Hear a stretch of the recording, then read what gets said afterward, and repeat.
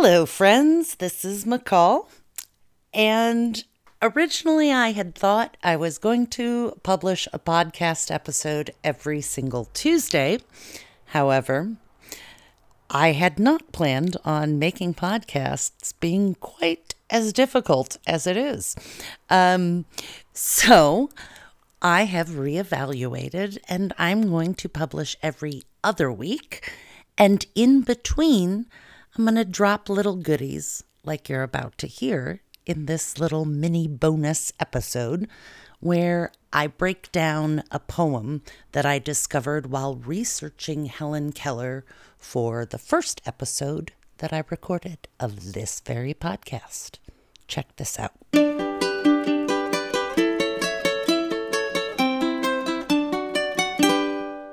So it's well after midnight on day who the F knows of quarantine. And this is about the only time I get peace and quiet because both of my kids and my husband are home.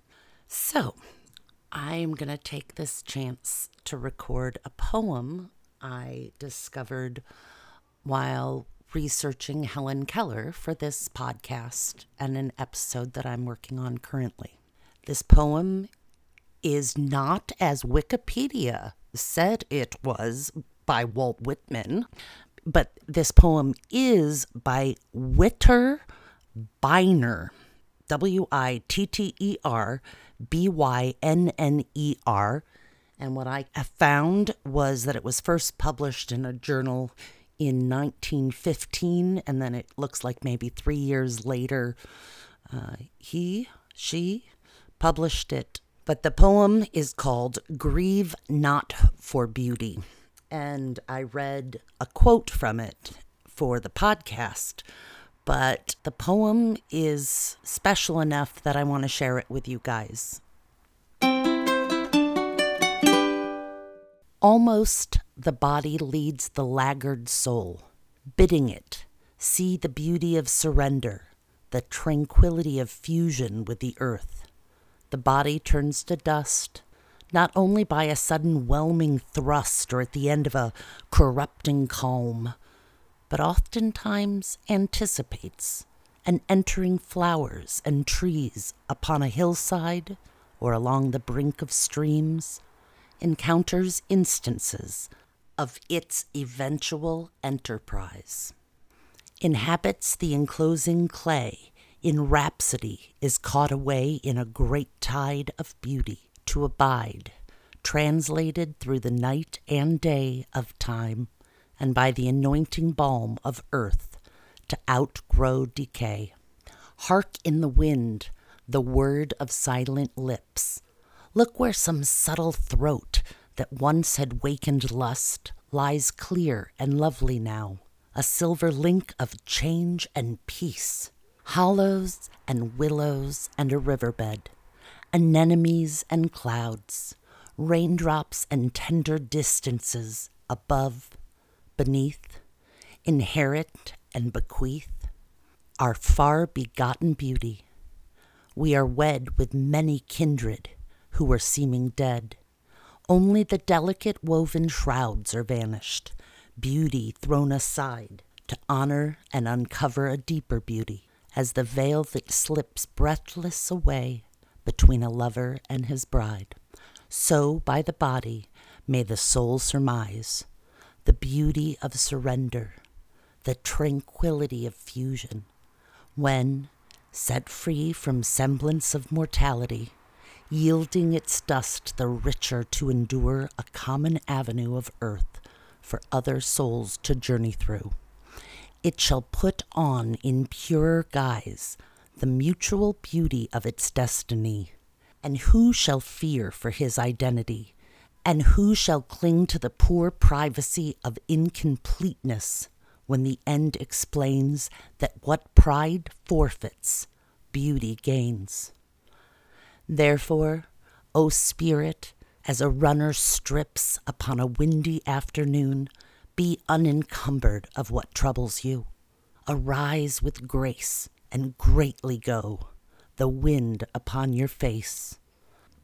Grieve not for the invisible transported brow on which like leaves the dark hair grew, nor for the lips of laughter that are now laughing inaudibly in sun and dew, nor for the limbs that, fallen low and seeming faint and slow, shall alter and renew their shape and hue, like birches white before the moon, or a young apple tree in spring, or the round sea, and shall pursue more ways of swiftness than the swallow dips among, and find more winds than ever blew the straining sails of unimpeded ships.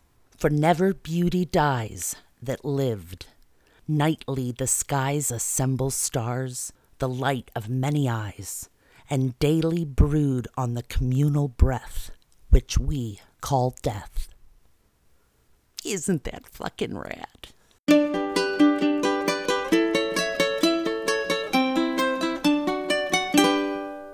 Almost the body leads the laggard soul, bidding it see the beauty of surrender, the tranquility of fusion with the earth. I love that part because, first of all, I love the idea of surrender and how it applies to my personal program and just letting go. And the serenity, or tranquility, as the poem says. And the idea of death and fusing with the earth is a potent one for me. It goes on to say, the body turns to dust, not only by a sudden whelming thrust, like instant death, or at the end of a corrupting calm. I like that idea of a corrupting calm before death.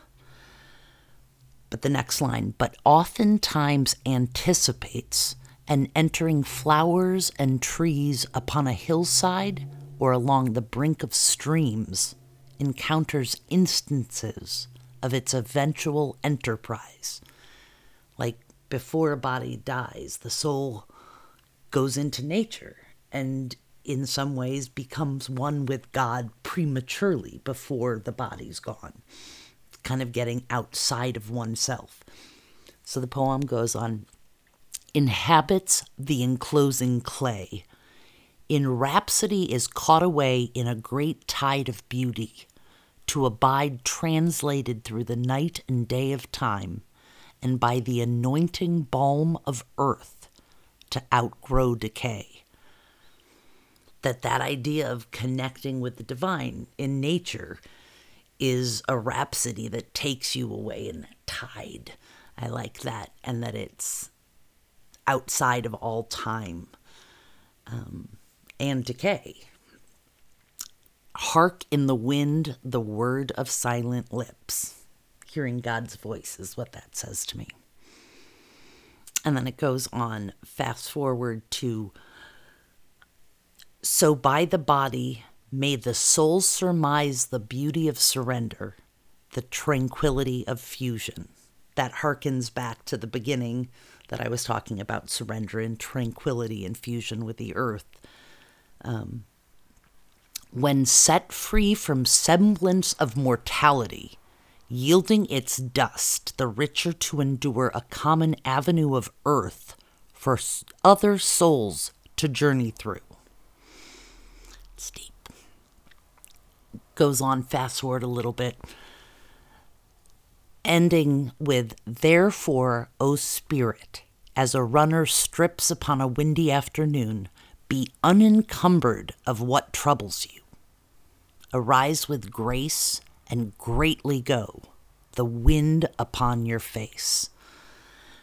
This reminds me of a meme I've seen where it's got a girl facing away from the wind, and the wind is blowing her hair in her face, and she's all glum and scowling. And then another version of her facing into the wind, and it's blowing her hair out of her face, and the sun is shining in her face.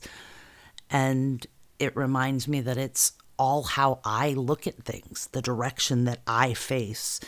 And upon a windy afternoon, to just strip down, take off my coat, and just be unencumbered of what troubles me. I like that idea, and obviously Helen Keller did too. Thanks for letting me share these thoughts with you.